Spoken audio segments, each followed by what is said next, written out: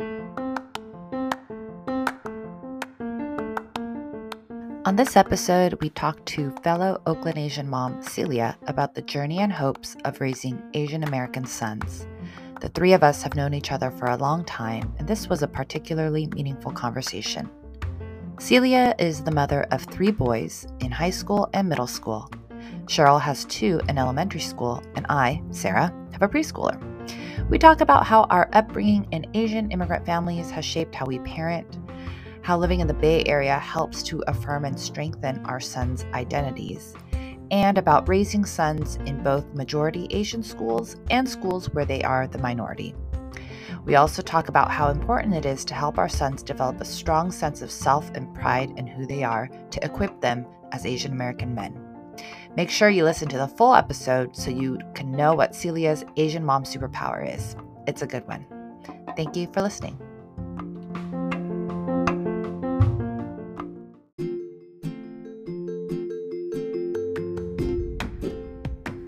You are listening to the Oakland Asian Mom Podcast. Hi, everyone. We have another episode of Oakland Asian Mom, and today's guest is our friend and Cheryl's sister-in-law, Celia, who is the mother of 3 boys. And we are continuing our conversation about raising Asian American sons. Celia is the expert on that. And Cheryl and I also are raising Asian American sons. So we're just going to have a conversation about what it is to, or what it's like to be mothers to Asian American sons. So welcome to the podcast, Celia. Hi, thank you so much. Hi, Cheryl. Hi, Sarah. So we have a question we ask all of our guests just to get to know a little bit about you.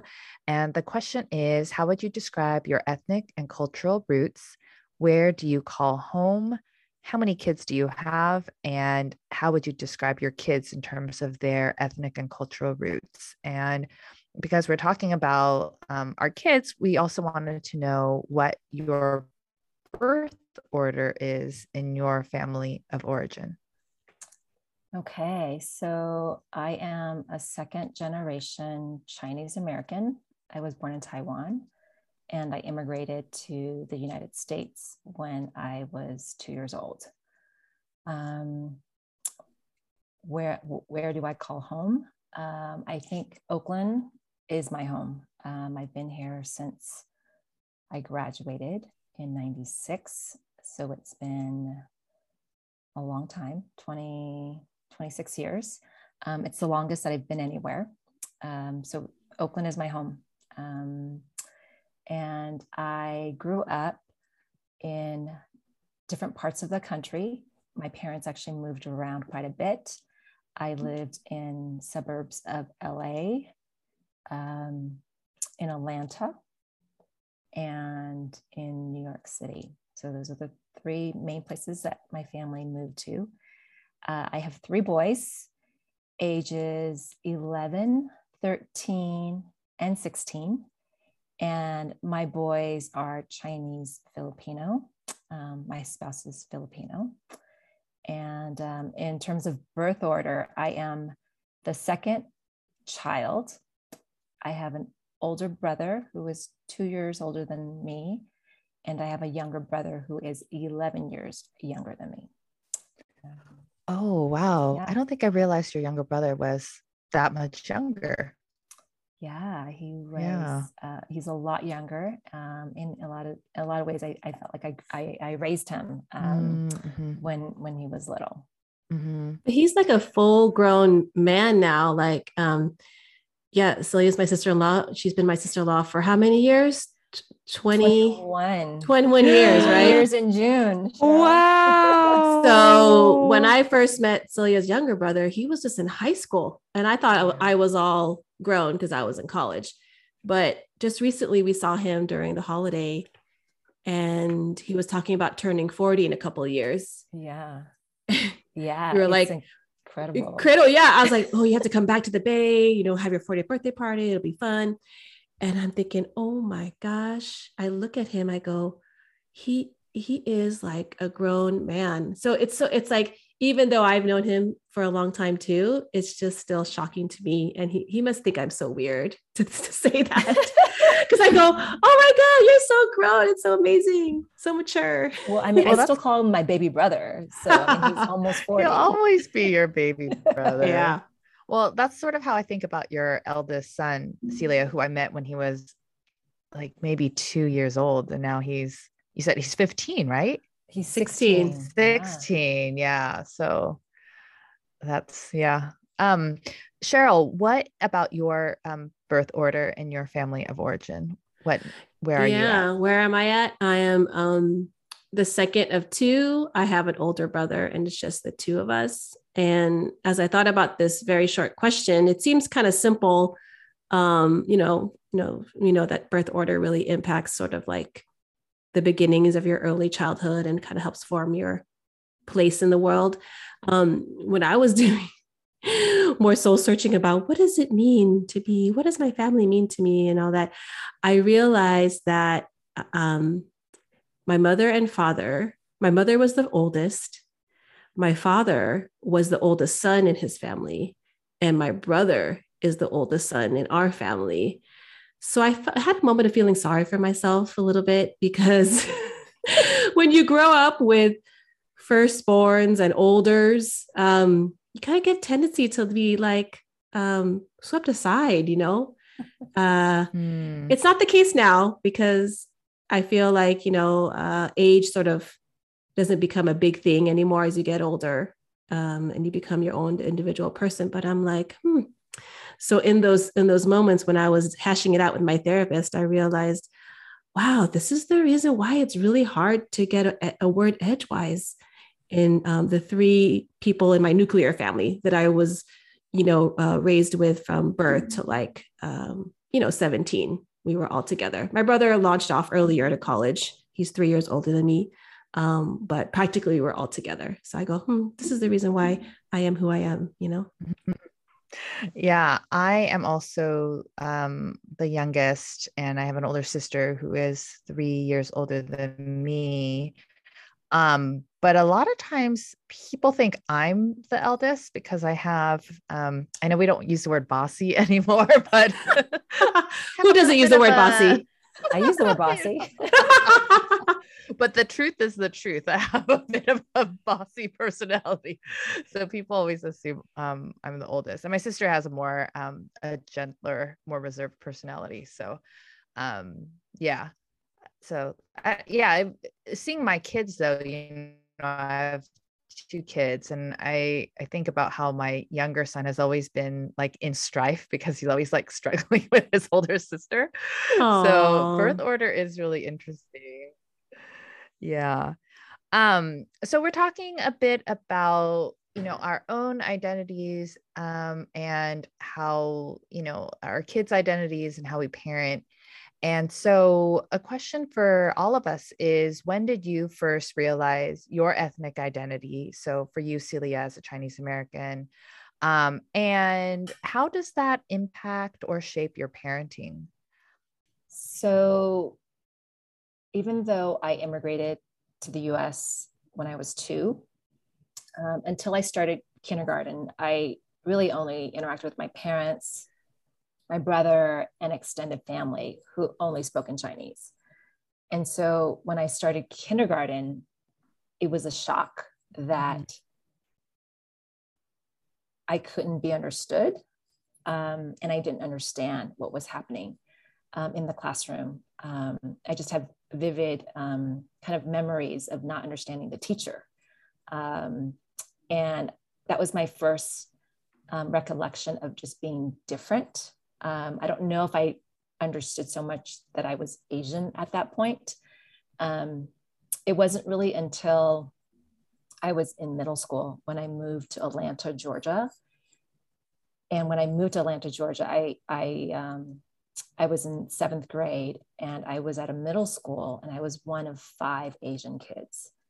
Oh, wow. That was just a rude awakening that I was really different, and I was Asian, and I got called lots of Asian slurs. And I think that was the very first time I realized that, wow, this is what it means to be Asian. And people all around me were really different. And yeah, so that was my first, most vivid kind of recollection of realizing I was Asian. Yeah. And how has being Asian or being Chinese American impacted or shaped your parenting? I think it's absolutely shaped my parenting. I think growing up in a Chinese family, and I think also just coupled with being immigrants, I have some tiger mom tendencies. Like I think just some. some. Just some. And you wouldn't call them baby tigers. You would call them full-grown tigers. Just kidding. Well, I say some, because I don't think I'm that hardcore. In terms of tiger mom. Sorry. It's all coming out. It's all coming out. It's all relative. It's all relative. I have really high expectations of my children, how they do academically, how they behave, are they kind and respectful to their elders? Yes. They need to learn and master multiple musical instruments. They have to be, responsible and do all of their chores, and they have lots of chores. And I say, it's relative because I guess I know some really hardcore tiger parents out there. And so maybe it's all relative because I compare myself to them and maybe not to the baby tiger parents.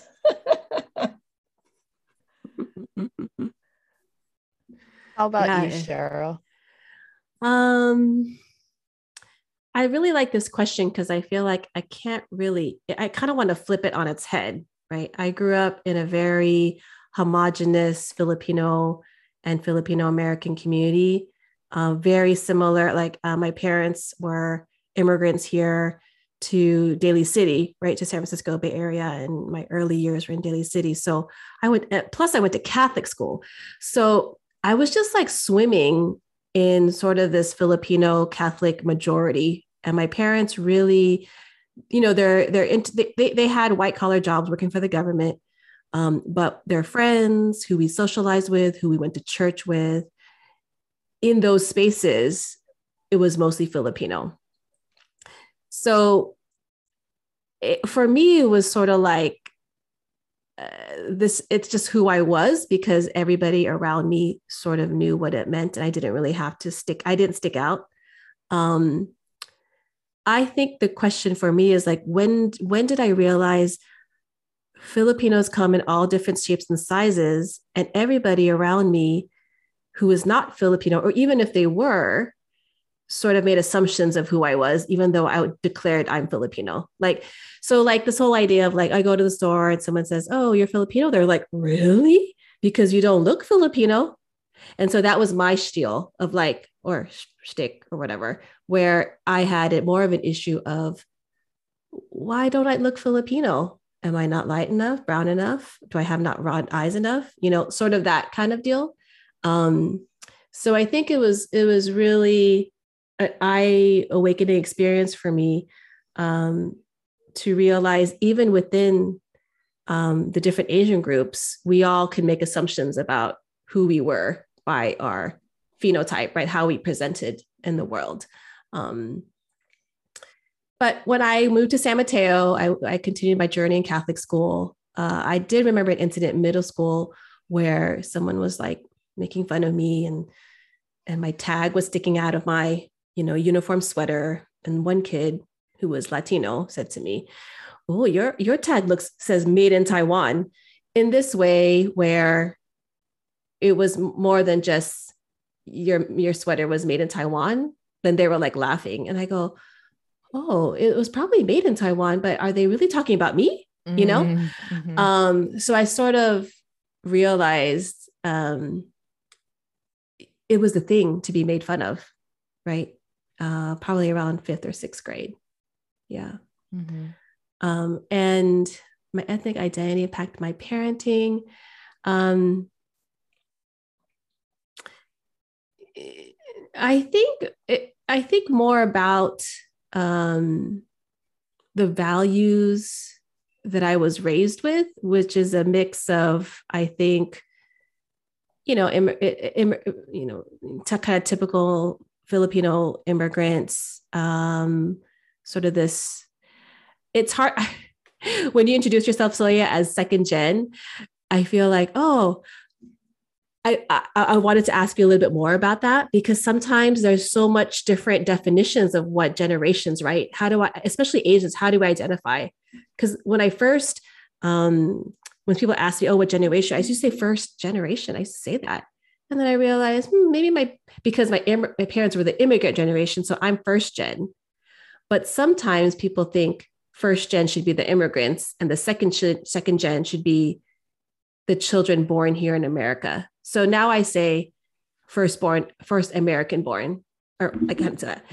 Gosh, I'm going to go on a tangent right now. But I think there is a particular theme for first American born generations, of this bridge of we've experienced like immigrant parents who are much closer to the homeland than I could ever be. But then I had this experience of being born, raised, and socialized in America. So I have so much more of context to share with my children, right? And so I think that experience, it could be a very similar experience. You don't have to be Filipino to resonate with that experience, right? It's a very, that to me is kind of like the crux of how it impacts my parenting. Like, is it old school immigrant kind of way? It's a little bit of old school immigrant. It's a little bit of American kind of, Western culture kind of way. It's a little bit of like Asian American identity politics going on. So it's hard to pinpoint exactly how my Filipino American identity because it's such a mixed bag. Sorry, I can't talk tonight. So yeah, a long-winded answer to say, it's really hard to figure out. Yeah. Yeah, I agree. I mean, I have a similar story to you, Celia, where I think in kindergarten, I realized like, oh, I'm living in like two very different worlds. Because I had an older sister and we spoke English together at home, like language wise, I understood what was going on, but it was sort of a step away from mostly spending time with my nuclear family and their world. So I think that's when, and it's kind of interesting. I feel like a lot of us, I mean, all of us have these experiences rooted in sort of like differentness or maybe even shame or yeah, that's connected to understanding our ethnic identity. So I'm a little saddened by that. And I think also, when I was growing up, no one knew anything about Korea. It was like, if you're Asian, you're either Chinese or Japanese. And so I think I also was aware that I wasn't those things. Like, I'm not Chinese, I'm not Japanese, I'm Korean. And so it was sort of like my identity was rooted or shaped by, experiences in being different and experiences in being sort of from a sort of small country that people didn't really know much about. I mean, and then I think like, so just to add a little bit, I think being Korean started to become more associated with like cooler things, maybe in middle school when like K-pop started to become popular and stuff like that. So it's been an interesting sort of journey. And I would say, I feel like I relate to both of you. I have some, my parents also are immigrants. And so I feel like respect for elders and sort of a blind obedience were very high values and that are sort of embedded in me. And I don't necessarily raise my kids with those values as being primary, but I notice that sometimes when they really don't listen to me or have a hard time kind of being obedient, like it triggers something in me that I think is rooted to like how I was raised. And so I have this sort of expectation that children should be obedient to their elders, but I'm not really raising my kids necessarily to abide by that. But so there's a little bit of a tension sometimes, I realize, in some values that I grew up with and that I don't necessarily hold, but they're still kind of like shape my perspective or are triggers for when I get frustrated at my kids. So it's kind of interesting. Yeah, it's all those different like cultural, not faux pas, but I always think about the movie Joy Luck Club when the soy sauce. Yeah. or like who gets to eat first, like, yes. Like all those different things. And there's a little bit of that in Filipino culture too, you really revere the elderly. You let them go eat first. You like make sure that they're comfortable, all those kind of things, which I really love too. And it's like kind of hard. We kind of loosey goosey about it these days, Yeah. Maybe not Celia. Not in my household. No. Well, also the grandparents too. Like, my mom is usually the last one to eat because she's always preparing food, right? So it's sort of like, right, yeah. It's not as reinforced in this strict way anymore. If anything, my mom's like, "Oh, let the kids eat. They're always so hungry first, Well, Celia, can you tell us about a learning experience in your journey of parenting Asian American sons, particularly? Well, you just have sons, so sorry. It's sort of this sort of running joke in our family because Celia has three boys, I have 2 boys, and my mom has 5 grandsons. So really, when we're all together, the ladies are just myself, Celia, and my mom. And the last Mother's Day, we got to sit all together, which was kind of a nice experience. I don't know if it was planned that way. They're like, "Oh, all the mothers get to sit by themselves. It was. Don't ask them for anything." We just ignored all the requests. It was all the mothers and all the children had to sit with the dads. So, when I was thinking about this particular question, I think what kind of came to mind was maybe like a recent learning experience that I've had. And I think that's kind of connected to what I've been doing at work. And so a book that I've been reading through work, it's a book called Self-Driven Child. And it's all about children having agency in schools, but just in life. And adults or teachers really giving children more opportunities for choice, decision-making, for them to really learn how to be responsible and have ownership over the decisions that they make in their lives. And this is a book that I've read just this year, and I've only, read 3 or 4 chapters. But as I read this book, the different vignettes reminded me a lot about my own children and how I raised them, and all the things, the pitfalls of what many parents do. They control a lot of kind of the decisions that happen for their children. They want to ensure their children are set up for success. Therefore, they don't allow their children to fail. They make all the decisions kind of for them to ensure that they have a successful kind of childhood so that they would have a successful future. And so I think it just kind of hit me in a really big way that I shouldn't be doing these things.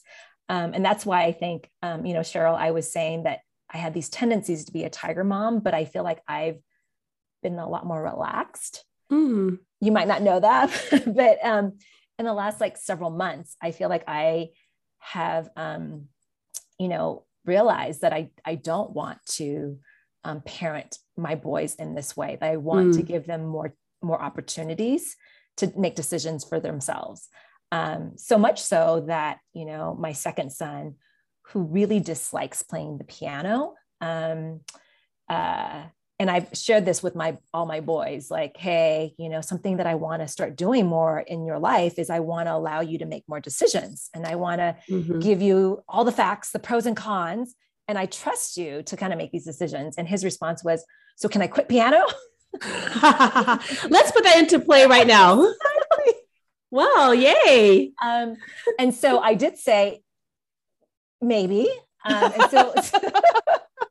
So we are going to have a conversation, with my second son soon. And I want to share with them like why we want him to play the piano, what value there might be in him getting really good at an instrument, the pros and cons. I want to hear from him, why he doesn't want to play the piano. And ultimately, I think he can decide, and I think I want him to kind of decide. I think the same goes with my oldest son, letting go of his future. I mean, he's going to be a senior really soon, and he's going to college really soon. And I can't, be the one making, helping him to kind of make these decisions for his school and his studies that will support him to get to a good college. It's his life, and he has to kind of make those decisions. And so I feel like it's something I'm learning still. I'm still kind of in this process, of embracing kind of that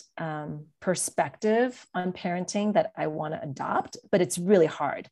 It kills me every time, they kind of throw it back in my face. Like, Mom, I thought you said I didn't have to. Last week, my two younger boys had a middle school dance. It's their very first middle school dance. And I really wanted them to go. And I kept saying, you really need to go. And their response was, are you forcing us? I thought you wouldn't force us. I thought you would let us make our own decisions. Ultimately, they went. I won't tell you whether or not I forced them or not. But they did go to the dance. I'll just ask them when I see them next weekend. So it's hard to kind of let go of these tendencies, because I think it's a good opportunity for you to learn and grow and to kind of learn these social skills of interacting with people in this social setting. And you should try it once at least before you say no. So I think I have a lot of reasons for maybe the ways that I parent the way that I do, but I am learning more about just not, controlling kind of their lives and just giving them the opportunity to kind of make these decisions on their own. Yeah, the process of letting go is just a lesson that parents make over and over again, and it's not going to end. If we have the privilege to see them be launched in the world, maybe partner up, maybe even have some children, hopefully at that point, we'll be very experienced in listening, letting go, and just sort of giving our 2 cents when asked and invited, right? Yeah. Celia, earlier, as I mentioned, like our experiences in learning about our identity as Asian American women, there were some like rough edges. And I'm kind of wondering for your sons, like, are they pretty proud of being Chinese Filipino? Have there been struggles at all with them, like embracing their ethnic identity, being proud of it, feeling rooted in it? I'm just kind of curious how that's been for your boys. Yeah, I think that living in the Bay Area, my boys live in this bubble. I think that being Asian American is not something that they have ever seen as a deficit or something that they're embarrassed about. If anything, it's almost like the norm for them. I think they have gone to this Mandarin immersion school, and many of their closest friends are Asian Americans, or half Hapa, half Asian, half white, or half another ethnicity. And so I think they see it as like the norm, where it's they're really proud of their ability to speak this language. They're really proud of the foods that represent kind of the spectrum of the Asian culture. I mean, I think they would say that's like their favorite, the favorite foods are Asian foods. And so I think my boys are pretty proud of being Asian and Asian American. Mm-hmm. Talking about sons. I guess I did it. Well, maybe I should have expected to have just two boys and not have a girl, like not have one of each. Because because of my nephews who I felt like I third parented at a certain point.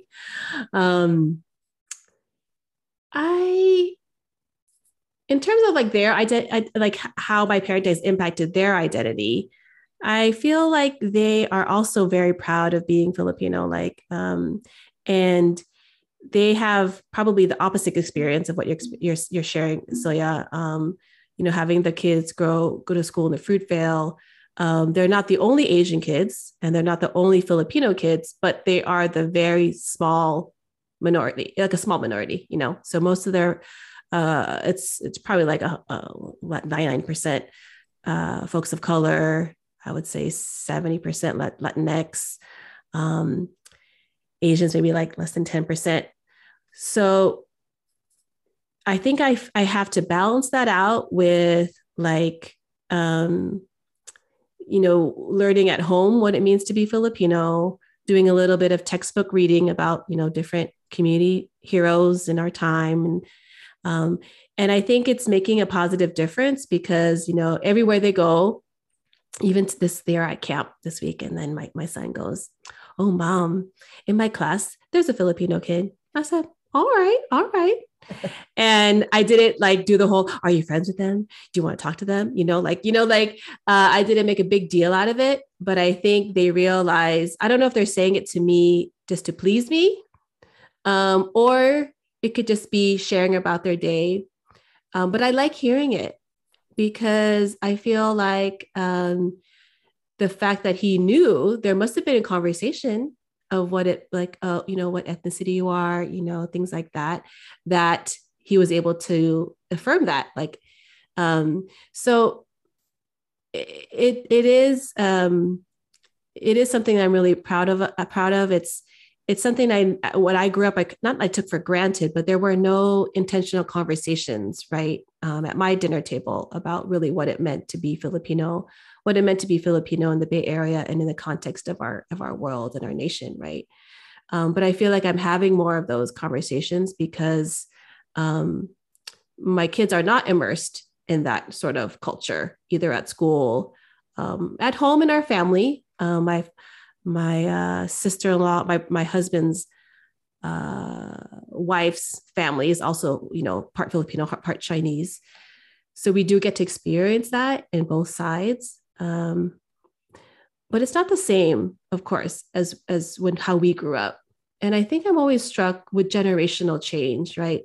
This idea of my parents' experience is vastly different than mine, which rings true I used to think, oh, my experience is going to be closer to maybe my kids' experience because we're both in America. But I'm thinking, no, not, I think they're going to be vastly different too. And so I think I'm just trying to kind of celebrate that and accept it. Like, wow, we're just really going to have different experiences and different experiences of how we are Filipino, and for my kids who are also part Chinese, what is that going to be like for them, even in this time too. So I sit with that a lot, and I appreciate, like Celia was saying, we do live in this little bubble where our ethnic identity, our roots are just so celebrated and affirmed by the educators that that my kids have had, the school community, in a different way than I was raised. Mm-hmm. Right. Very true. Yeah. My son he just turned 4.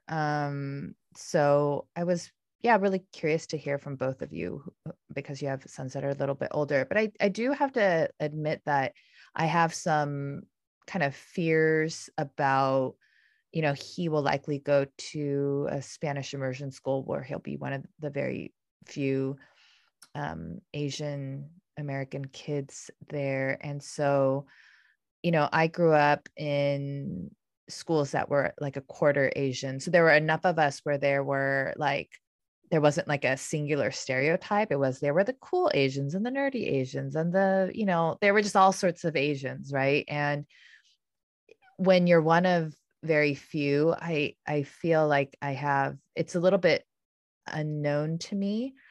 So I do feel like I have some fears about what that experience will be like for him.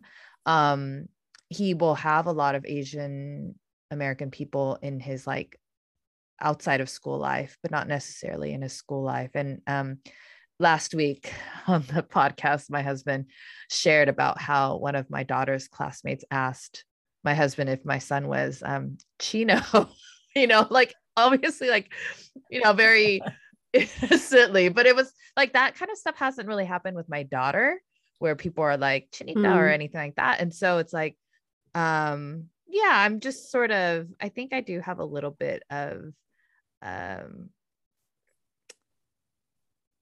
like anticipatory anxiety around like what it's going to be like. But like you were saying, Cheryl, I think we do try to talk a lot about being Korean, having pride in it. I do think like, educators are really good about affirming that in kids too. So it is a different type of era. But yeah, I do have some, and I think the other thing I realized is my son has a white father and he sees a lot of, I was sometimes like, oh my gosh, do I have to show him Shang-Chi nonstop or something in terms of like positive role models? Like, I mean, actually I'm curious, like who are the positive, like Asian American male role models that your sons look up to for both like celebrities or I guess like in the media? Sort of more mainstream. I don't know if my children have that many mainstream Jeremy Lin. Americans. It's like 10 years ago. No, they don't is have it still Jeremy Lin? Bruno Mars. Simu. Yeah, Shang-Chi. Yeah. No, I don't think they really have that many Asian Americans, at least not like in pop culture that they're looking up to. John Cho. He just wrote a book, a graphic novel, John Cho. I mean, as you know, I love BTS. And so my son by default also loves BTS. Yeah, my kids are not into BTS. No. Teenage boys, no, they're not into BTS. But it is sort of, think about our childhood, right? Like that you would ever imagine that the biggest pop band in the world would be Asian men. Sarah just wants the excuse to mention BTS at every podcast recording. That's just primarily why she asked this question. You slip that in there, Sarah. Yeah, can we just talk all about BTS for the rest of this episode? I'm just kidding.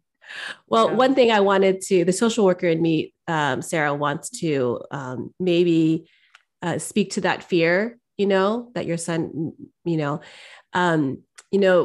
I read many research articles that say if you have this strong sense of your identity, ethnic, racial, cultural identity, or however you would define it, it does provide some resilience, So I always think about that. Like if our children have this healthy sense of who they are, this rootedness, it will like serve them well along their journey, right? And it will be a way for them to protect themselves. They call it a protective factor in that kind of language. And I think it's true, right? There's something really, not internal, but something inside you that, along with other things, of course, that are protective factors that will really make them feel grounded to something and some place or family in this world. Yeah. Thank you for that. We've talked a little bit about this, but wondering, what is one thing you are doing as a mother to sons that's different from how you were raised? And what is something that is the same? So growing up in a Chinese family, we weren't very lovey-dovey. I didn't get a lot of affirmation, verbal affection or physical affection. That's just not what my parents did. I think they showed me love in different ways, but not in those ways. And so with my own children, I think it's been really important to me that my children receive love from me in those ways. Like I show a lot of physical affection to my children.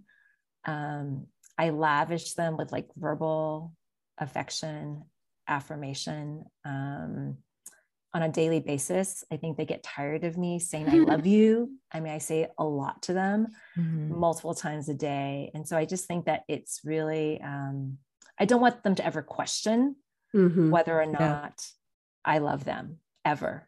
And so I probably go the extreme, and I probably just do it too much. So that's something that I do that I didn't, that my parents didn't do when I grew up. And something that I do that I think I've appreciated from my family. I think it has to do with just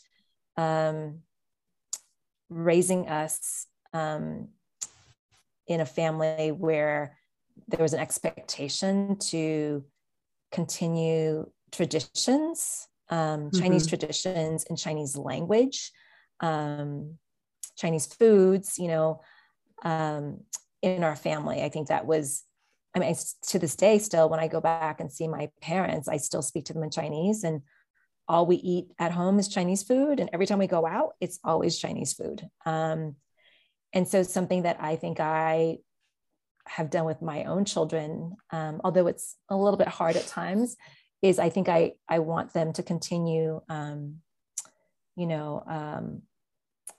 speaking in Chinese. I think it's a gift that I've been able to give them in a roundabout way, more since they've gone to school. They've been able to kind of learn that language, but also just continuing in, you know, some very Chinese, like very Chinese kind of traditions and holidays, you know, with the foods that we eat during Lunar New Year or Chinese New Year. And so I think those things are really important to me, because I think there are things that I still remember to this day that I grew up with my parents. Yeah.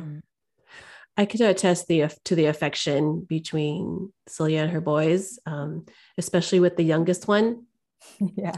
The youngest one is going to be 12 this year, right? Soon. Yeah. Yeah. And he still sits in his mommy's lap. And my oldest, who's 10 years old, who really, really looks up to his older cousin, always says, Mommy, I'm going to sit in your lap. I go, oh, I'm like, you're so big now. You're so heavy. And he goes, it's okay. Well, cousin sits on Tita's lap all the time, and he's older than me. So I do appreciate that. And, my husband is the godfather of that, of the youngest, Cecilia's youngest. And, my husband's very affectionate. So I go, oh, it's just a match made in heaven. They could just hugged all day long. How about you, Sarah? Have you any thoughts on this question? Yeah, I think my parents weren't particularly playful with us. Like, I don't think they kind of sought to, like, I never played with my dad. And my mom would read or like play games sometimes, but overall, like I wouldn't say like they had a playful parenting style. And so I think that's something I'm trying to do that's different than how I was raised, to be a sort of like a playful presence in their life. And it brings me joy. Like, I don't think I naturally want to be playful, but when I get into it, I'm like, it taps into like my inner child. And so, it's nice to have an invitation to do that with my kids. And in terms of things I would do the same, I think I would describe my mom as pretty maternal and like a caregiver, and I want to continue sort of that style of parenting as well, like to be a source of comfort and to feel like home and a safe space for my kids. So hoping that I can kind of continue that sort of value in how I parent. Yeah. For me, I think one difference is that I don't think I was raised or invited to express my feelings, especially feelings of contradiction or disagreement, right? I think Celia hit the nail on the head with sort of this obedience, right? Or what you say, obedience, right? To parents or the older generation. And I think we've allowed that. My husband and I have allowed really room for expression and not demanding answers right away, right? My oldest takes time to think about, when he gets reprimanded or gets in trouble. He really takes it in, and we've learned that, maybe the day after, or a couple of hours after, like maybe a confrontation or whatever, he's able to talk more. So I think it's just like, first of all, I'm always amazed that he could express his feelings, and then actually feel comfortable to approach me to be like, Mommy, can you talk right now? And can I tell you, when you said this, it made me feel that. And do you think we can do this a little differently? Oh, wow. Things like that. And I was like, I want to be like, really present to that when I'm like not as dysregulated or super angry or frustrated. And for me to say, to show my, sort of my humanity, and like, I'm not perfect. I tend to apologize when I respond to them, like when I'm really irritated or I'm rushed, I'll apologize for acting that way or acting out. And because I don't want them to think that it's all on them. Sometimes humans have a tendency to just act out on people for whatever reason. Right. So I think that's also different too. I didn't see my father say sorry, I can maybe count it on like in my handful of times, usually I have to say, Dad, can you say sorry about this? So I think that's just, I don't know if it's identity or whatever. I just feel like no matter what, no matter what culture you come from, it's such an important thing to be able to have that kind of open relationship or communication, right? That's not about hierarchy or generation, it's not about power, who has power over others, but really about what does it mean to remain connected emotionally and relationally to your child, right? In the heart sense. So that's one thing. One thing is the same, I would say family, like we have the fortunate circumstance to live close by to Celia and my nephews, and to live close by my nieces on my husband's side. And so, a handful of times a month, we get together with both sides, sometimes even on the same day, right? We'll have lunch with Celia's family and we'll have dinner with James's family. And so I really impart on my children of like, you are so lucky. This is the part of me where I get maybe old school Asian. You are so lucky to have, sometimes I feel like I hear my mom and my dad, to have all four of your grandparents alive and well to take care of you, like all those things, and I think it has sunk in where my kids, the first people they want to be with, it's like, are the cousins free for a sleepover? Can so-and-so come over for a play date? Are we going on vacation together? It's like, my kids will be in tears out of joy because we have so much family time, and he will be in tears when we end our vacation. He'll be in tears like, oh, I'm so happy to be all together. I just love it. So I think I guess my hope is that those relationships will last beyond our generation. Right. Yeah. So that's one thing definitely my parents have imparted on me and my brother. And I think Celia is part of that, just kind of commitment. Mm-hmm. Yeah. Well, one of our last questions is for all of us is, what are some of the things we love about our boys?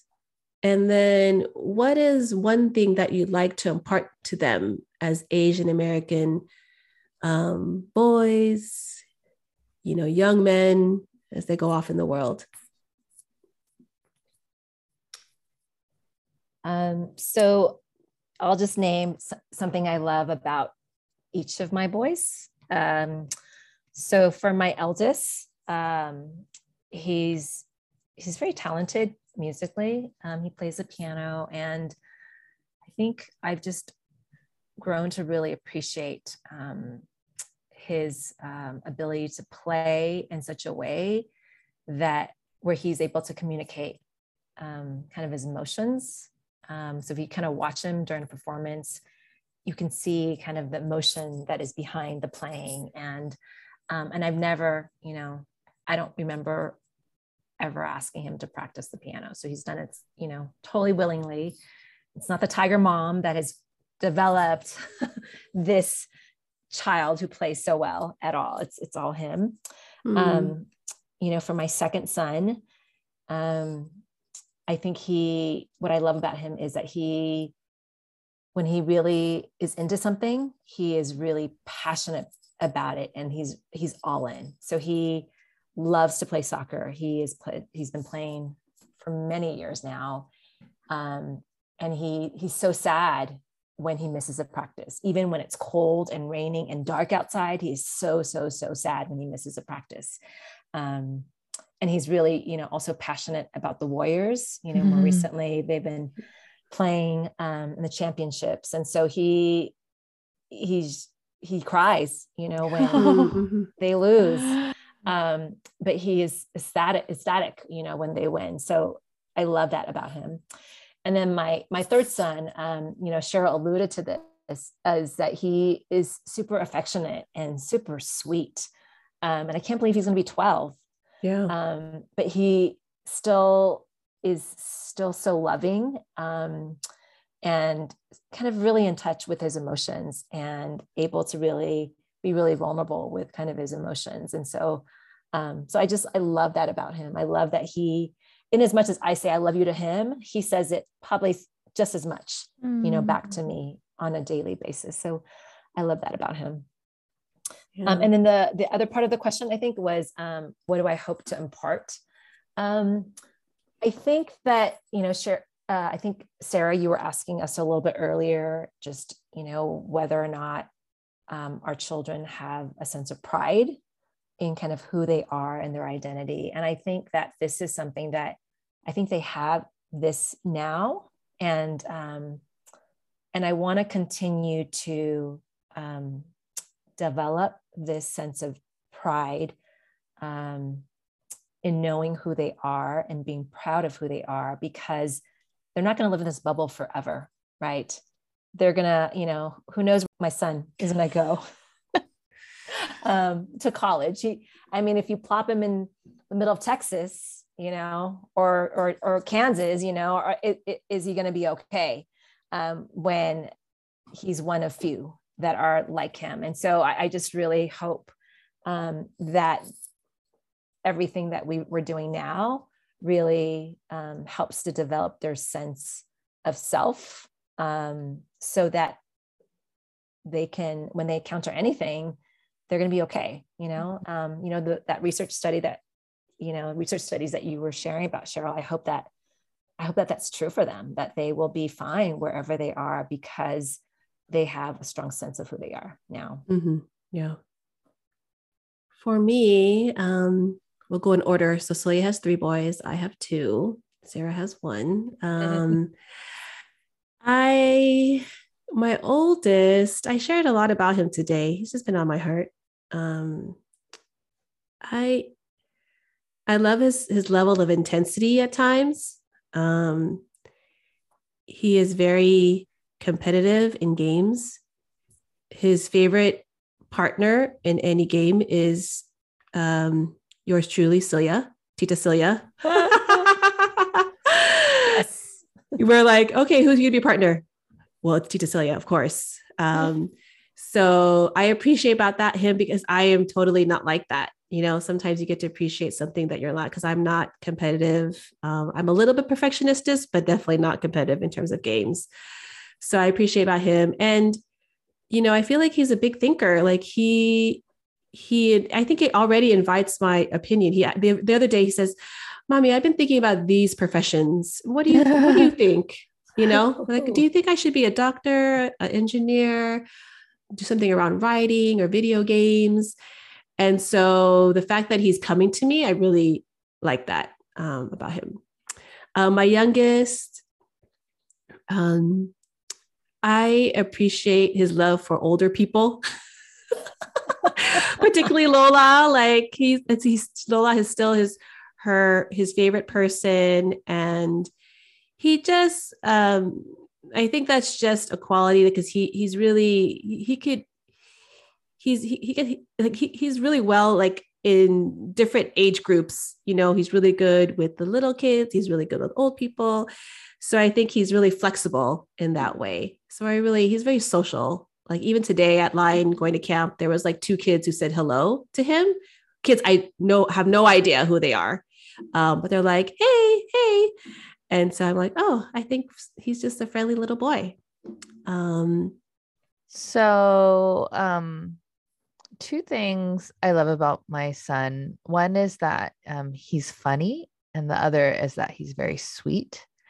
And I think that especially the sweetness part, like I would love for that to remain a core like trait of his, because I feel as though you know, it gets kind of stamped out of young boys as they become men, and there's a pressure to mask emotions and mask like tenderness. And so I really hope that that's something that he continues to carry. And yeah, I think a sense of pride and self-love, and not having shame around who he is, a lot of grace toward himself and acceptance. I would love to sort of see him develop into that kind of person. Yeah, that has those traits. Because I do think having that will take him a long way. And it's sort of funny, like we joke around about how for our daughter, we have these sort of more kind of like mainstream expectations, like, oh, she's gonna, like, she seems pretty driven. So we always joke that she's going to be some tech CEO. But for our son, we're like, you know, he'd be a great social worker, or, you know, like something where like, I think we just want him to be a good man. Yeah. And so, yeah, that's really kind of what I wish for him. So Cheryl, going back. Yeah. To you. Okay. I got it. It's a little bit selfish, but it goes back to Sarah. You're talking a little bit about what it means to be a caretaker. Mm-hmm. So I do have this fear. I'll talk about my fears now. And so hopefully you could like help me with this. I have a fear that as I get older, who will help take care of me if something needs to be taken care of? So I hope that them being surrounded by their male cousins who will hopefully take care of Celia, you know, yes, that they will say, oh, you know, it's really important for me to be a caretaker and support my parents as they get older. So that's just a little bit of fear of mine. And I do see that already, that, you know, it's a very unique situation on my side to grow up with, like, you know, Celia's and my boys are like literally like 2 years apart, you know? So, and definitely me, Celia, and my mom are sort of the organizers in our family. We kind of plan it out, execute it. And they know that they see us as sort of taking charge in that way. So I think hopefully out of indebtedness. Ooh, that's also an Asian quality. But like, loving indebtedness, they will be able to think about, they will choose partners who also have that same value, right? Because, if they decide to partner up and to think about what it really means to honor not only me, but just sort of the values that we want to impart to them. So, yeah. Yeah. Well, our closing segment is sort of a fun one. And we ask our guests, usually 2 questions. And for tonight's questions, the first question is, what is your Asian mom superpower? This is just for Celia. And the second question is, what was a really nourishing practice for you this year? So I think that Asian moms are amazing and they could do a zillion things at one time. Literally they can, and so the image that I actually had was of, those Chinese acrobats, the Chinese plate spinning, how they have those sticks and they have like so many plates spinning. And I'm always in awe of how they do that. But I think Asian moms can do that. They're doing so many things, not only are they taking care of children, but they're also, cooking a full meal, planning for a party, packing for camping, doing the bills, like they're doing all of it all at once. And so I think that's something that I feel like I have done a lot of, is just keeping all these plates afloat. Mm-hmm. Sometimes a couple of them fall, but I feel like I try not to let them fall too much or too often. But yeah, I would say that that's my superpower, Chinese plate spinning. And I want to add, she's an excellent spreadsheet maker. Oh my gosh. This lady can make Google Sheets so amazing. Oh, now I'm curious. Oh yeah. Even down to when we have to break down our finances. Even my father, her father-in-law are like, who is an accountant, is like, excellent job, Celia. Excellent job. So bravo. She's amazing. And I think that's just one aspect of what she's talking about, to be like the organizational, like greatness that she has. So I affirm that. Thanks, Cheryl. And so what has been a really nourishing practice for you this year? So recognizing that we are in a drought, I feel a sense of guilt in this practice of taking baths. It helps me, mind, body, soul. It just helps me to slow down. It helps me to decompress, to just allow my mind to wander, and not go, 100 miles per hour. And so that's one of the luxuries that I feel like I've been able to kind of have this last year, especially. And it is a very guilty pleasure, because I do recognize that we are in a drought right now in California. Yeah. Well, do you ever use the water for anything else? No, because it's a lot of work. Yeah. It's not like you could bring all the dishes there just to like do.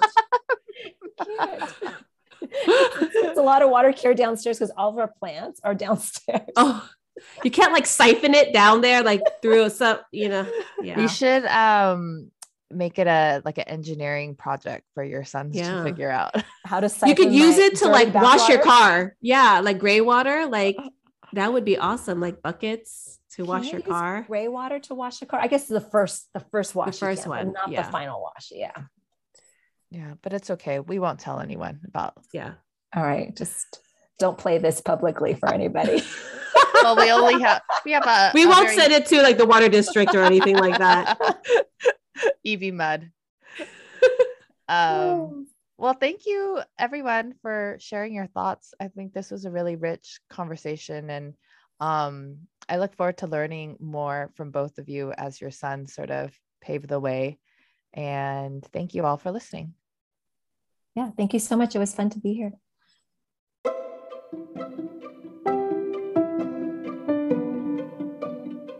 Take care and don't forget to call your mom.